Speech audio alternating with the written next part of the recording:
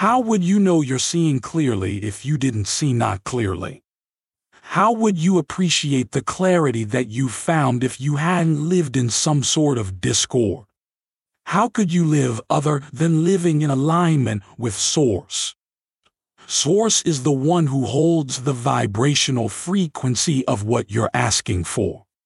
Hi, and welcome to Infinite Consciousness, a daily inspirational podcast that's dedicated to helping you manifest your dreams faster through law of attraction tips, tidbits, and techniques to people who want to improve their lives, become leading-edge creators, and gain a deeper understanding of law of attraction.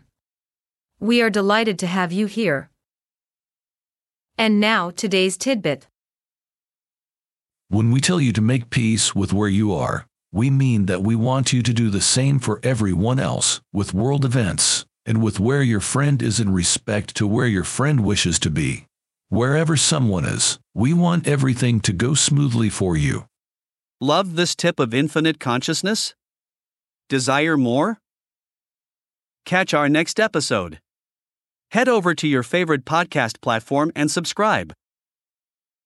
It's very much appreciated. Thank you.